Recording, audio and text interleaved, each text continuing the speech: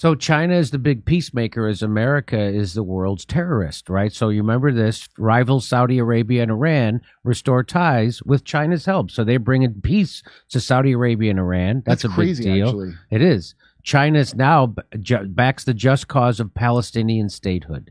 That's a big deal. President Xi Jinping says China backs the Palestinian struggle for statehood as the Palestinian Authority President Mahmoud Abbas arrived for a 3-day visit. The Palestinian leader was welcomed with full military honors at the Great Hall of the People on Wednesday in Beijing. We are good friends and partners, Xi told Abbas at the start of their meeting. We have always firmly supported the just cause of the Palestinian people to restore their legitimate national rights. Xi made the comments as China stakes out a greater role in the Middle East to edge out the United States' influence there while seeking to facilitate Israeli-Palestinian peace talks. This is unbelievable. A solution to the Israeli-Palestinian conflict lies in the establishment of an independent Palestinian state based on the 1967 borders with East Jerusalem as its capital. Xi was quoted as saying by Chinese state media, reiterating a 1967 UN Security Council resolution that Israel rejects. So I'll just show you this. This is where Palestine looked like in 1946. This is what it looked like after the UN plan in 1947.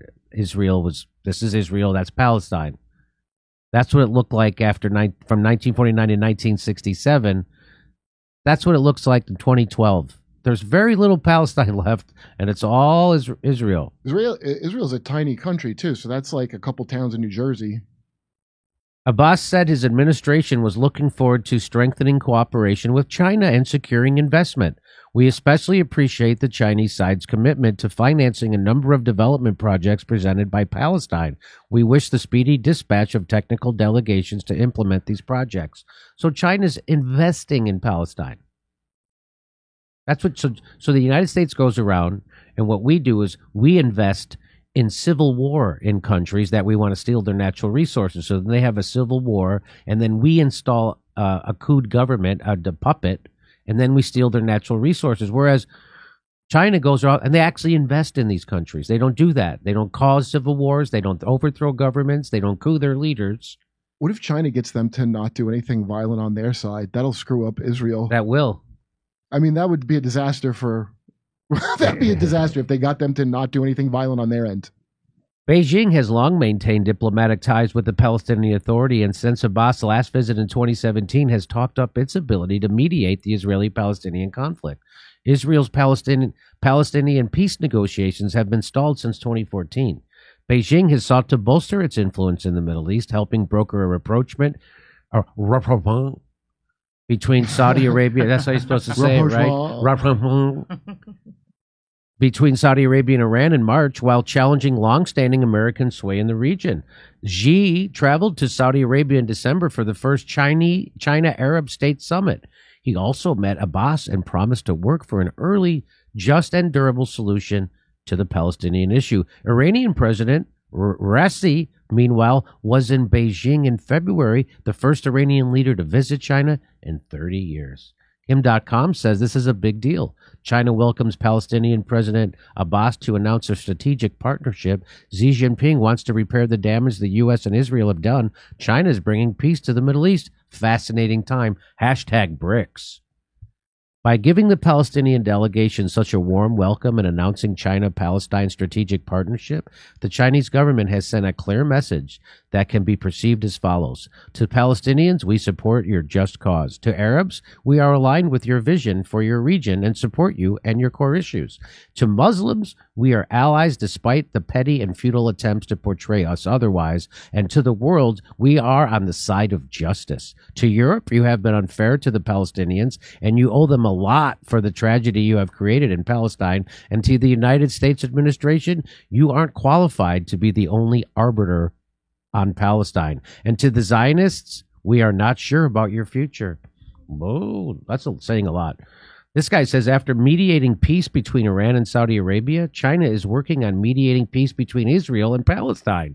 Middle East has become the main theater of competition between China and the U.S. Saudi Arabia pours cold water on normalizing with Israel. Spokesman for the Saudi embassy in Washington said that normalization with Israel can only happen if the Palestinians get their own state. Wow, that I thought they were cool with Israel for a long time. So this is called a two-state solution that everybody wants now. I always thought that we could only get a one-state solution because Israel, if you go back to this, Israel's not going to give back land and shit. Those people who settled in Palestine and stuff, they're not going to leave, I don't think. Right. No, they're not. And so that's why Israel tries to, that's why a two-state. You're not going to kick those people. That's why a two-state solution is going to be so difficult. And that's why other people had called for, I think, I'm not an expert on this. Well, also looking at this, the thing of like, because, you know, I dated an Israeli girl for 10 years. The thing that they say is there's like a breeding competition between the Arabs and the Israelis. Like, oh, yeah?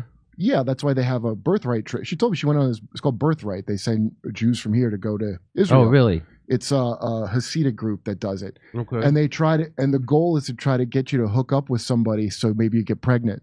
Ah, okay. Because they're like, but I'm looking at this land, I'm like, they're not outbreed. This is all like nonsense.